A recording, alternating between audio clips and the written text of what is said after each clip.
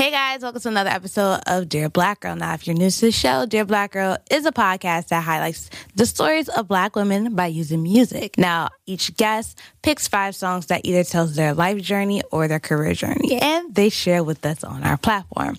If you like the podcast, please be sure to subscribe and rate us in the iTunes store. So, today's guest was a part of our event back in May. We made her. She was a panelist, and she opened up and shared her story. If you missed the event or if you weren't in New York and able to attend, well, today is your opportunity to learn more about her. She's super dope. She's a PR guru, a young legend in the making. She's accomplished so much throughout her career, and she's going to tell us all about it today. So, dear Black Girl, meet Savannah Britt. Hey. Now, tell everyone a little bit more about yourself.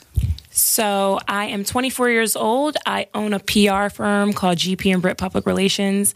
My firm focuses on different fashion, entertainment, and lifestyle projects. Keeps me busy. I do everything from digital marketing to content creation to project management. And it's been very rewarding. And it's so funny because you started out with your own magazine. You started out in journalism and publication, and you just switched everything up in college. Yes. So let's get to the beginning where you started out. What made you want to start a magazine, of all things? So I actually got my first paid job when I was 9 years old. I was doing children's book reviews for a local newspaper. And eventually the newspaper folded and I was unemployed. And I just always had that passion for writing. I was a big fan. At the time we had 17, we had Teen Vogue. I think the other one was YM Magazine. And I just really liked writing and I just wanted to continue forward with it. And I just naturally decided to start my own publication. And that turned into like something really big because it gave you a lot of opportunities. It definitely did. A lot of features and everything. So how did you get into PR? I got into PR because working in publishing, like oftentimes I was in contact with a lot of PR professionals, when it came to interviewing artists or going to events. And I just naturally started to fall in love with that job description. So I kind of knew after a certain point that publishing wasn't going to be like my end all be all. And I used the opportunity of going to college as my opportunity to branch off into PR. And I pursued it like head on freshman year. So who was your first client your freshman year? My first client was a girl named Mimi. She was on Bad Girls Club. I actually reached out to her before she was on the show. Back then, I had Instagram, and Instagram didn't even have DMs at that point. So I think I was in the comments section with it.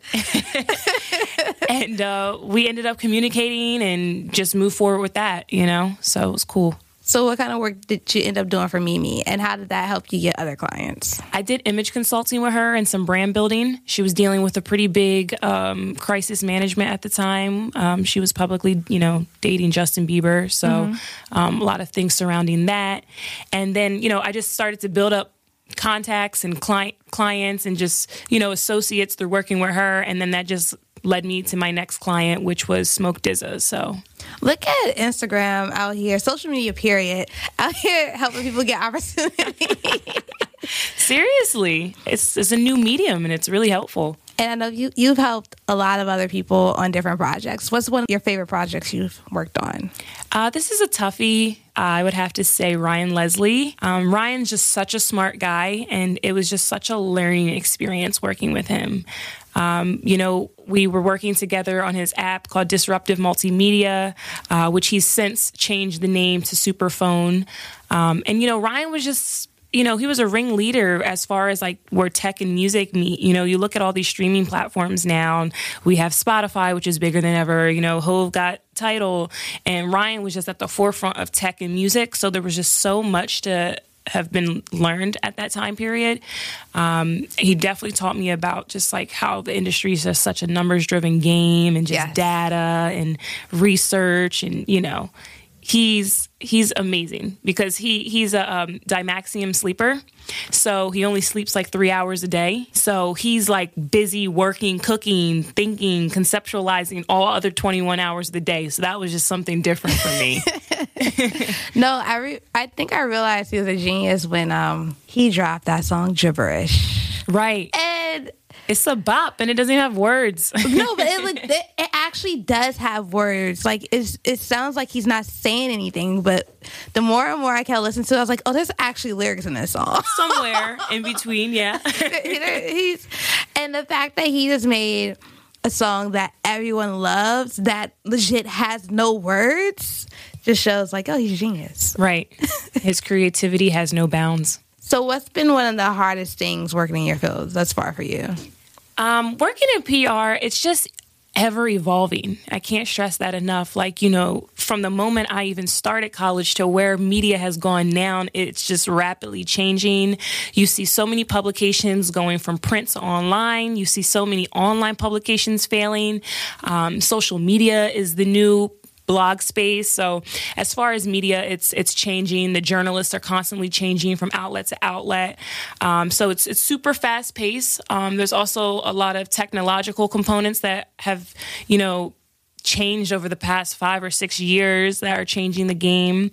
You know, all those streaming platforms and the streaming wars. It's just, there's a lot. I tell people all the time in PR, technology and methodology is constantly changing. So it's important to stay ahead of the curve and do your market research. So do you find nowadays, do you have to pitch to streaming services? Yeah, you do. Yeah, playlist pitching. That's crazy. Yeah, right. Seriously, like streaming services are the new publications because that's where people discover their music at these days. I know, but it's so interesting because in my head, it's so easy to pitch to like a blog or a website or even like a publication because you just give them like a write-up, this and the other. How in the world do you pitch to a streaming service? The same way you would pitch to a media outlet. You know, I always tell clients when we're pitching music, there has to be some sort of call to action. Why would they want to cover it? You know, what's the why of this all? Is there a new album coming? Did you just drop this song? You know, is there a special producer who's a part of it? Like, you know, there's always a pitch. So even when you're pitching playlist curators, there's always a pitch. Oh, wow.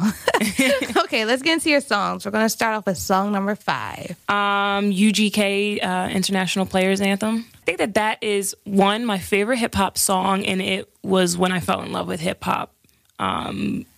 Just Andre 3000's wordplay is just crazy, and that alone just kind of opened up the floodgates to where I'm at now. I have an embarrassing Andre 3000 story. Oh, it's not embarrassing. I'm just upset that I played myself. So I was walking in Soho, maybe a week after my birthday with my friend, and we're walking up Houston, and I just see this guy dressed bummy, like super bummy, just walking. But then, like, I see his face, and I'm staring dead in his face like, I know this man. And I don't know how I know this man, but I know him. Oh, my goodness. And I'm just looking, and we walk up to each other, and I'm just like, that's Andre 3000. There's no way in hell that's not Andre 3000. And I'm looking dead in his face, and he's looking dead in mine. And he has like his headphones on, but there's no music playing. So he's looking to see if I recognize him. And I'm just looking. And then like in my head, Andre 3000 is still super young. I see like the small gray patch here, and I'm just like, nah, he's too old. He can't be Andre. Andre don't got gray hair. That's how it's my head. Andre's like an alien, so I don't expect him to age. I would imagine. I expect him to look the same way I've always seen him. And I just kept walking. So my best friend's right next to me. He sees the same thing. He waits till he passed by. He was like, that was Andre 3000. And I stopped and was like, do I go back? Do I go grab him? Do I take a picture? And I was like, nah, I think I'm going to run to him again later in the future. Sometimes it'd be like that. You know, working in the industry, you meet certain people, you're like, just today's not the day. Did you say this was in Soho? This is in Soho. This is like right up the block. Because I've heard of people having Soho sightings of him before. Yes. So I think he lives in Soho. Okay, then that makes sense. Yeah. Because I've definitely heard that from several people. I'm like, where's my sighting? It just randomly happened. I was so upset with myself. So upset. Because in my head, I was like, yo, I can't wait until I meet Andre 3000. And I saw him, and I just missed that whole moment. I was like, never again. Like, I'm going to run to him again, so I just don't know when. Was that the first Andre 3000 verse you heard? No. See, I grew up listening to a lot of, like, my brother was, like, a hip-hop connoisseur, so I would, like, listen to all his music. Like, he'd have Nas, and he'd have Hov. But I just remember listening to that and just being like, wow, this hip-hop stuff is, like, much deeper than the music. Just the wordplay, I don't know, just, like, it stuck with me, like, to this day. I think I went to a wedding and someone played that song. I just saw somebody on my Snap the other day at a wedding, and that was the wedding song. And I was like, I I'm like, I it's don't kind know of if this is awkward. right. That's what I said. I'm like, it's kind of creative, but at the same time, the lyrics are like awkward. Right. Like, is this like the tone you're trying to set? Right. But I mean, I guess. I get it. But I was thinking the same thing. I'm like, very creative. Song number 4. I'd probably have to say like, I'd say maybe Through the Rain by Mariah Carey, just because nobody knows, but I took voice lessons my whole life, and Mariah Carey was always my favorite artist, and I just always looked up to her. Like, that was like probably like my favorite Mariah Carey song. So what made you stop taking voice lessons? I just fell off of it. Like, I literally stopped probably like, I started when I was like 8 years old, and I stopped like sophomore, junior year of high school. I just got busy with life, but, you know, I'm behind the scenes again cooking. Okay. Yeah. Outside of, like, you wanting to sing, has she been influential in other ways? Yeah, because I always liked, well, honestly, it was just always the music. I love her attitude, but Mariah's range is, like, so reminiscent of, like, Minnie Riperton. So I always felt like Mariah was, like, the Minnie Riperton of our generation, and I had a range like that when I was younger. Like, I could hit those falsetto notes. So, Okay. you know, it's not how it used to be, but coming soon. You just gotta practice. But I love her range. Her range is like incredible, and it's like funny because every generation has one like that. There was a Minnie Riperton, there's a Mariah. Now everybody says like Ariana Grande has like that range. You know, I try to make that comparison. So, how do you think your journey would have been had you instead stuck with music and not going through like having a publication and PR? Like, you just focused on music. I'm not sure. I feel like, you know, music is really hard to get into. You know, I mean, I guess it's a little bit easier now, you know, with the streaming platforms and everything. But like, to actually be a musician, it takes a lot of work, you know, and a lot of time. And, you know, I've always been focused on my shmoney and, you know, putting myself in that right position. So I think that that's also why I kind of had shifted my focus, like focusing on the PR and getting to the money. And I knew that in the back of my mind, I'd always go back to that. But, yeah, I don't know. My life could be totally different if I focused on the music. Maybe I'd be like a Disney kid. No, but that's funny because I saw you put up a snap that someone shared of you, and it's like, Savannah's always thinking about money. Always. There's always ways to get that money, you know? So what's the importance of like financial freedom to you? Financial freedom is just the end goal, you know? You know, I went to college and everything, and I graduated with a lot of debt. And I look back at just the structure of, you know, the system and how it's just like this like vicious cycle of, you know, especially in America, you know, going to the university in America is so expensive. So there's this vicious cycle of, you know, you're middle class, you take out these loans, you go to college, then you work your whole life paying back that debt to college, only to like slightly push yourself forward from the previous generation that you've come from, you know? So to me, financial freedom is that's ultimately like what we're all looking for. You know, I don't see myself paying back my student loans for the rest of my life. Like, you know, I'm in this music entertainment stuff, but, you know, I'm thinking about like, you know, real estate, commercial real estate, stocks and bonds, you know, just being able to really set up my future. So what's advice you would give to people that are trying to like figure it out as far as like budgeting and taking those steps to become financially free from their everyday surroundings? I think it's knowing like just the happy medium of doing what you love, but also being realistic. I dove into entrepreneurship straight when I got to college, and, you know, I was like dead broke trying to make it all happen at times. You know, my parents, they would help me out from here to here from time to time, but, you know, I didn't have a job in undergrad. So, you know, I really just dove right into it, but I had that freedom because I had that safety net of being at a college campus. Yeah. You know what I mean? I wasn't like pushed out into the real world, like on my own. So, you know, I tell people like, it's okay to have a 9-to-5, but also still be pursuing your dreams in entrepreneurship, because you have to fund it somehow. So I think just having that happy medium and like understanding like where you're at on the spectrum, and then just understanding that like your wins are like so relative.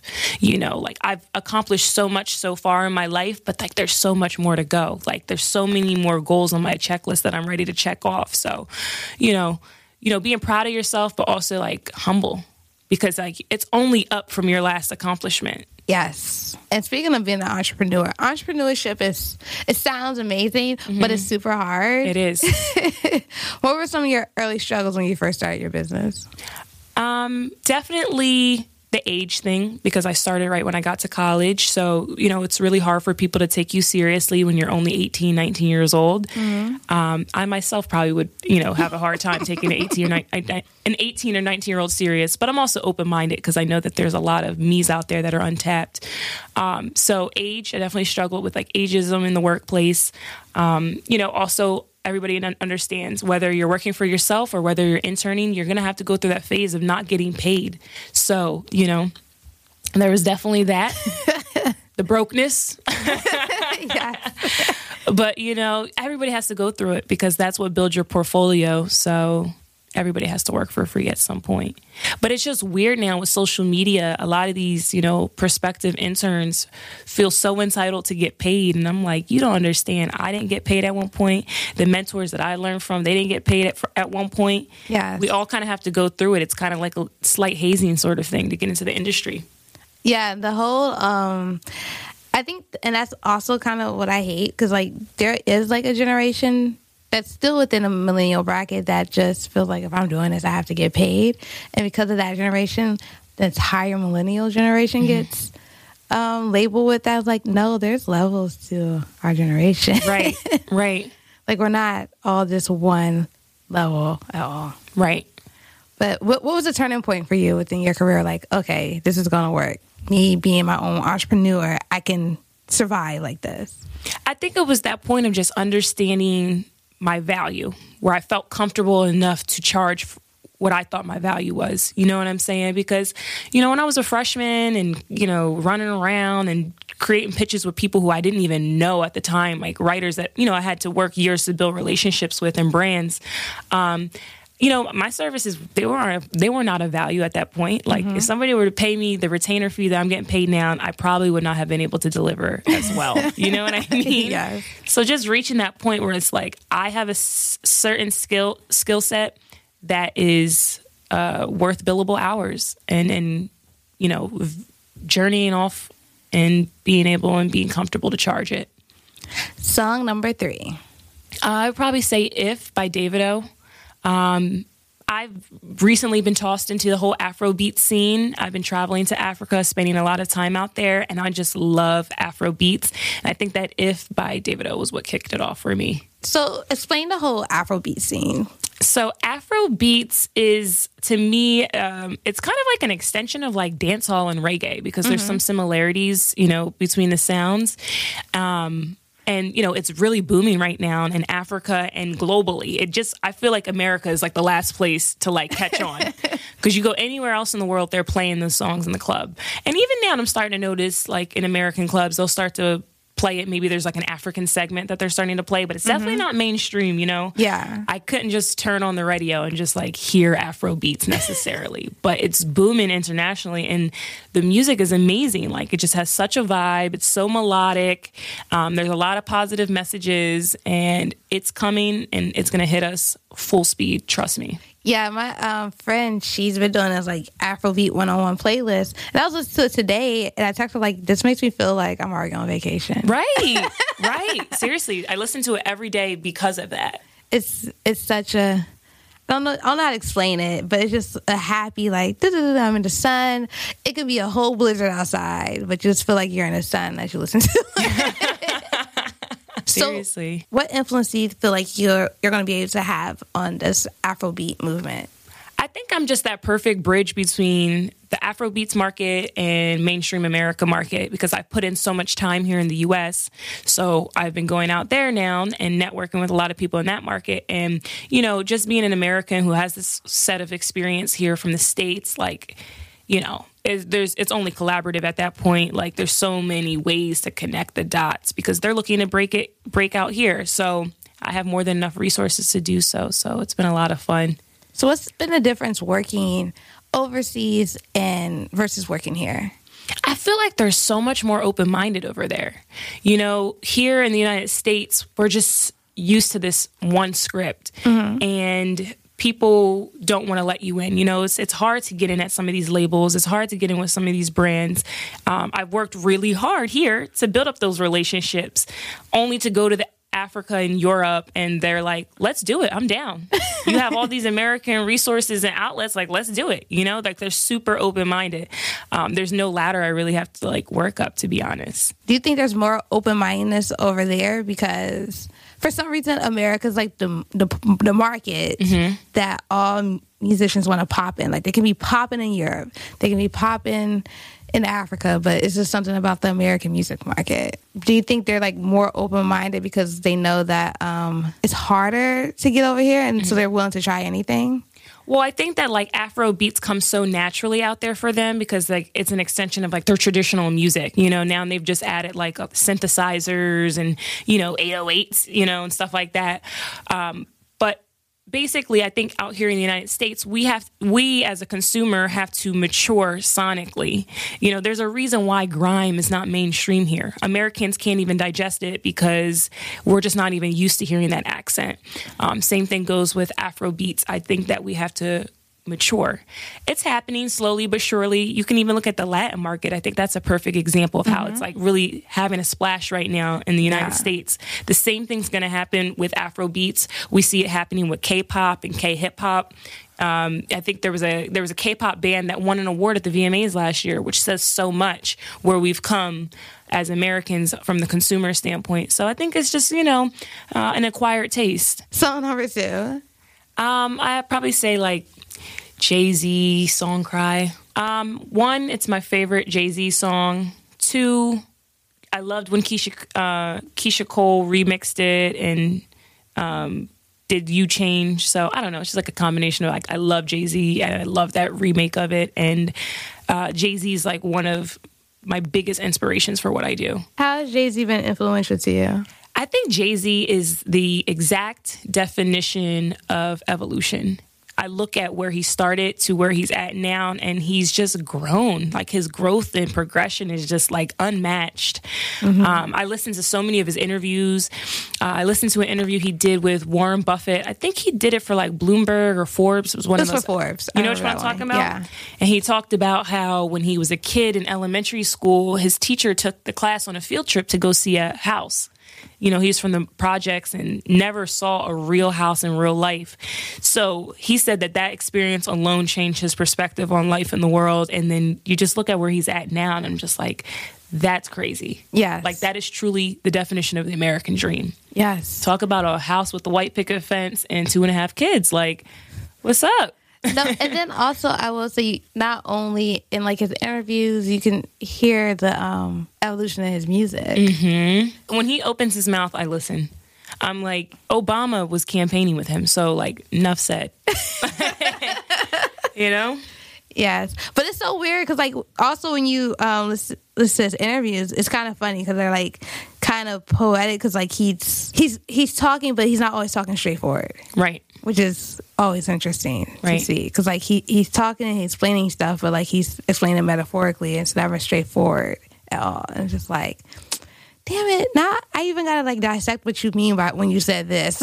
Yeah, his wordplay, his metaphors, they're crazy. Even 444, like to me, that was very that was direct and explicit from the message. Yes, and it just came at such a perfect climate. Yeah, it was vulnerable. It was personal. It was something that everyone could relate to, for sure.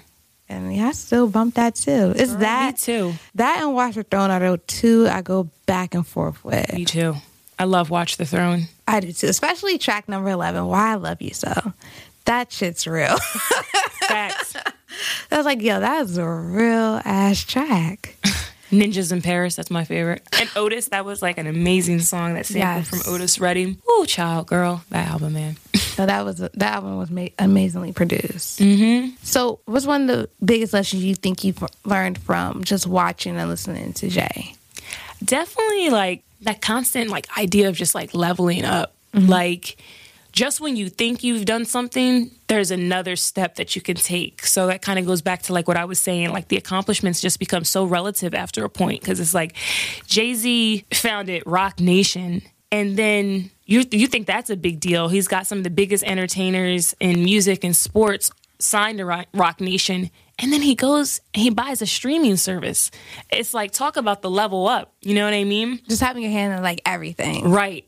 So it's just like, just being open-minded, thinking outside the box, and just being ahead of the trends, for sure. Who would have thought that we would be here with streaming services? Like, I remember LimeWire and Napster, and like, look where we've come with streaming services. I'm thinking about freaking playlists. Like, right. I remember when iTunes first came out and you could make your own playlist. Like, who would have thought playlists would be such a big thing now? Right. We live in a playlist culture now. Yes. You know? You look at like Ella Mai's Boot Up. That song's been out forever. And it just caught traction. And that's okay, because we live in this time period where it's like, hey, like, when you find out about it is when you find out about it. And the awareness is only going to grow from there. Yes. I remember finding Bryson Tiller's Don't.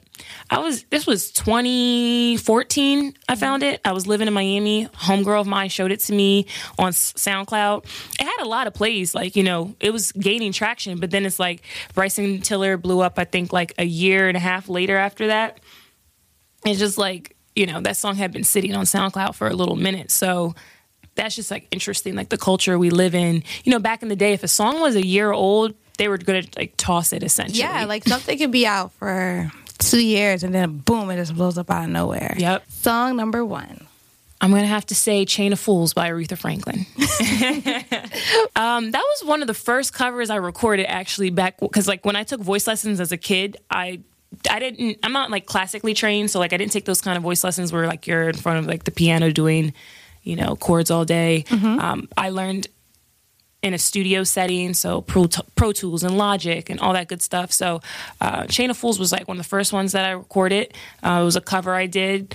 That was also because of like the household I grew up in. My dad literally, come to my house, my dad has over 1,000 CDs. Wow. No gas. I'm trying to get like a news crew to like pull up to the house one day because it's different. He has a lot of CDs. He collects CDs and vinyls. So my dad introduced me to Aretha early on, and I just quickly fell in love with her and her voice and her range as well. I was talking about Mariah previously. Aretha's range is crazy. And she was also one of the reasons that I wanted to dive into music and entertainment as well. And yeah, R.I.P. Aretha. We just really lost a legend. It's crazy to think about. I know. And I was watching like videos of her. She was so sassy and I liked it. Yes. She was like one of the ringleaders of like Black feminism. Yes, you know? And she was a true diva. Yeah, for sure. I want to say it was her who made a comment about, because I can't remember who it was, but someone was like how they didn't like the paparazzi all in their face and just stalking their lives and this and the other. They wanted peace and quiet. And she was just like, sweetheart, this is what you signed up for. You wanted to be a diva. You wanted to live your life out in the public. This is what you signed up for. If you don't want to do this, then quit. Right. And I was just like, sheesh. Sounds about right. Her attitude was all I needed and more, you know? So what's one of the greatest lessons you've learned thus far throughout your career? Just don't take things personal. Mm-hmm. You know, working in the entertainment industry, like, you know, people will do some of the wildest stuff. I can't stress that enough. And you just have to learn not to take it personal. It's business and there's personal life, and they're just not one of the same. So the moment that you accept that is the moment that you have power over every single person that you walk into a room with, because nothing is personal at that point. Like, you understand that business is business. So when did you have to learn that? I've worked with people who I've helped push their careers to crazy heights, and I can't even get a text back or a call back these days. That happens to a lot of people, yeah. Yeah, you know? So I remember first being hit with it and just being like, what? Like, are you serious right now? But you just realize, like, you know, not everybody's built like you. Not everybody has the same moral compass as you. So you just have to keep pushing forward. How does that keep you from like being jaded? Because like I know a lot of people, when that happens to them, they kind of become jaded, or they keep things in the back of their head. Because I've seen this happen. Like I've seen people that where when they started out, maybe they didn't get an opportunity, or maybe it's like they were overlooked. They just kept it to the back of their heads. That's like when they got to like where they wanted to be, they just still had that pettiness there. How do you like help people avoid having that? I'm just too grown to be petty. Like, I'm just so over it. Petty really won't get you very far, you know, because I think that petty attitude, it's weird because we like live in this culture where like petty's being praised all the time. Yes. And it's just like being petty is not going to get you anywhere. It's not pretty at all. Yeah. Being petty is like mean-spirited to me. And anybody who knows me knows that I'm such a positive person. And any room I walk into, I just want to spread light and love. So, when people do me dirty, like being petty is not even my first thought. Like I'm just going to throw love your way and hope it comes back to me tenfold, you know? Because I will say you will run into a lot of that in the industry where people are just petty for no reason.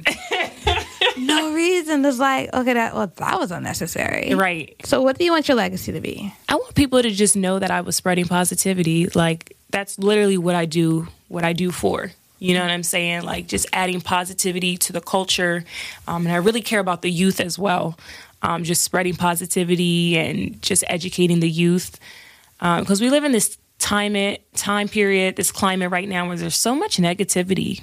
You know, you look at politics and you look at the direction in which music has gone. I would love to just be a pioneer in spreading positivity. That's what I'm here to do. I will say music has become very depressing. It has. I don't know. And I feel like that's why there's so many depressed kids right now. And I know it's like a phase because everything in music's a phase. Like everything. It doesn't matter. It's all a phase. Mm-hmm. But I'm just like wondering, like, when do you think this phase will be up?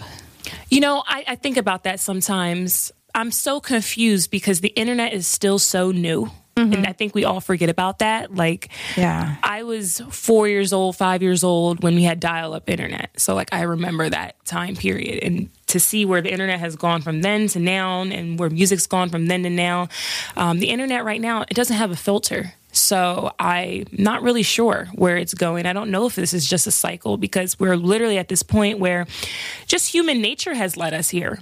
You know, humans like looking at a train wreck. So that's why you see all these negative videos go viral and negative messages in music. And now the kids have access to it. And of course the kids are going to gravitate towards the worst stuff, you know? So I don't know. I can't call it. That's why I'm constantly keeping my ears and eyes open to what's next. Okay. So before we go, I always ask my guests to leave a Dear Black Girl open letter. Okay. Dear Black Girl, the time is now more than ever. The world wants us and needs us in every setting and facet of life. So attack it and go for it full on. Signed, Savannah Britt.